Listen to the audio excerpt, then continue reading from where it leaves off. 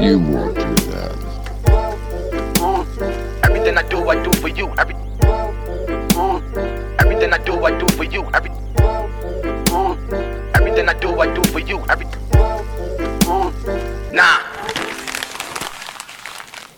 If I had to quantify my semester on a scale from 1 to 10, I would give it a 7. I wish there was a way I could fully express all that goes into the number. The experiences, the friendships, the tears, the memories, etc., etc. This episode, I will be doing my best to recap all of the major moments of the semester in order to help me rationalize my quantification. I would also like to take this time to reserve the right to change that number if I think it's best after recounting the full scope of the first 15 weeks of my first semester of college. That sounded really academic, didn't it? I know. That's how you know I totally killed the semester. First degree, she's dead. Before I get into reminiscing, hello and welcome to Chase at Wake, the show where the student becomes the teacher, or something like that. I am your hostess with the mostest, Chase, you got it. And I'm so glad that you're here with me today. Now we can begin the academic nostalgia. The beginning of my time at Wake Forest was simply defined by a question mark. It seemed at the beginning I'd created so many questions that had no answer in sight. Am I in the right place? When can I go home? And what the heck did I just get myself into? No answer in sight. I felt alone, like I was sitting in a cave yelling those same questions over and over and over, waiting for my own response to keep me company.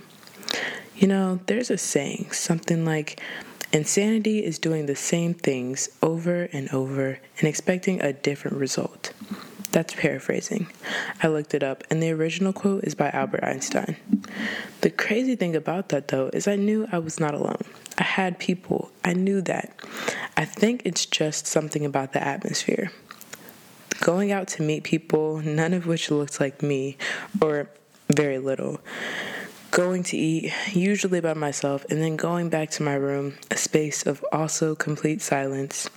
This, feeling and this kind of way of life, I guess, was really native to my pre-orientation process, and that required that I moved in a couple days before everybody else got there, but most of the people that I met, they had another pre-orientation program, so I was really forced out of my comfort zone. Things began to look better, though, after I met my first friend, Skylar, and soon after that we met Sydney, and things weren't so lonely anymore. The whole week of pre-orientation, I so looked forward to move-in day, when all of the Instagram friends would turn into real-life friends. I will say that my high school and middle school experience was kind of similar in that I was blessed to find a group of people really early on in those respective careers, and those were relationships that I ended up maintaining throughout the course of both middle school and high school. Of course, I have not gotten beyond the first semester with the relationships that I've made in college, but I really have enjoyed, and I love the people that I've met so far. They make up a really big portion of that number 7, if not the majority. Coming in, I had one known friend, Kevin. We met on Instagram, bonding over our shared music tastes and eventually a lot more. During that time of virtual conversation, we created a relationship that I was really excited to see realized in real life. Sure enough, as soon as I got to Wake Forest for our move-in day for pre-orientation, he was the first person that I saw, and ever since then, we've literally been inseparable. Eventually, my relationship with Kev opened up so many doors to meet more of my favorite people like Nancy, in addition to Darcy and Beza, both of which I met on Instagram as well. This leads me to one of the biggest lessons on that college journey process. Put yourself out there. Step outside your comfort zone. DM that person. Respond to that DM. You have the power to change your life. Having these people in my life has single-handedly gotten me through some of the hardest parts of the semester, from personal challenge to academic challenges. They were a source of comfort, joy, and inspiration, and I stand by the fact that without them, my semester would not have been rated as highly as possible. Speaking of academics, when they said workforce, baby, they meant it. Wake Forest was never for the games when it came to the workload, and I wish that was something I came in a little bit more prepared for. I think public school prepared me for a lot, like how to meet people from all walks of life, how to take agency over certain things, especially things pertaining to my academics, and how to adapt to challenges, being a few of those things. As far as college readiness, though, not so much. I think this would have been a major problem had I gone to another university, maybe a bigger state school. But I appreciate the small class sizes and interactive teaching styles that I've found at Wake. Though the adjustment was really rough at first and a bit of a bruise to my ego, I did find a way to make it work for me, and I ended up with a 3.85, which is basically like a 3.9, which is basically like a 4.0. Like, I know, hold the applause. It was hard work, despite what anybody may think or say about humanities students. And I'm so glad that it's done and I'm on break. As for academic advice, I would say, number one, come prepared to work. Again, Wake Forest never, ever, ever played games when it came to the workload. She never played. Okay, so come prepared to do work. Number two, come prepared to read. Now, I will say that this one is really native to my experiences in the humanities this first semester. Of course, I don't know how other more math heavy or STEM heavy classes are. I have not ventured into those territories yet, but I would say if you're looking anywhere into the humanities, law, or anything like that, come prepared to read. And get real comfortable with reading.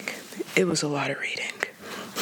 And number three, do not doubt your abilities. I remember before school began, my dad took me to Wake just to walk around and get kind of acclimated before everybody came. And one of the most valuable things that he told me while we were walking, I remember exactly where we were on campus. We were walking towards my dorm room, and we stopped while we were crossing the street. And he said, don't let people make you question yourself, especially in this environment. And that's another paraphrase, but that's what I took from it, or that's how I received it. And I think one of the things that makes Wake more difficult for minorities, and maybe this is a PWI thing, but I can only speak to my experience at Wake, is the environment, which I've decided that I'm going to make a whole devoted episode to this because I feel like it deserves it. But what I will say in this episode is that in a world that's filled with, entitled white people, as a Black woman or any minority, I think it is easy to get sucked into the feeling that you don't belong, or that No, I'll stick with that. For this episode, I'll stick with that. I would just say keep your head and just know that you made it here for a reason, even if it's not at Wake. Again, I can really only speak to my experience, but I feel like that piece of advice can kind of translate to other PWIs in general. That is going to be my recap. It's really short, sweet, and to the point. Each of these specific things will most likely be expanded on in their own respective episode, especially that last part, like I said, about the environment and the people. But I hope you got something out of this. To conclude, my semester was a 7. It was pretty solid for a first semester. It was filled with a lot of enjoyment, plenty of lessons, and so many cool memories, which I hope to expand on as we go. I would love to say that I'm looking forward to the next semester, but I'm kind of enjoying my break. So, yeah. Catch you on the flip side. Thank you for listening. Bye. Everything I do for you. Everything I do for you.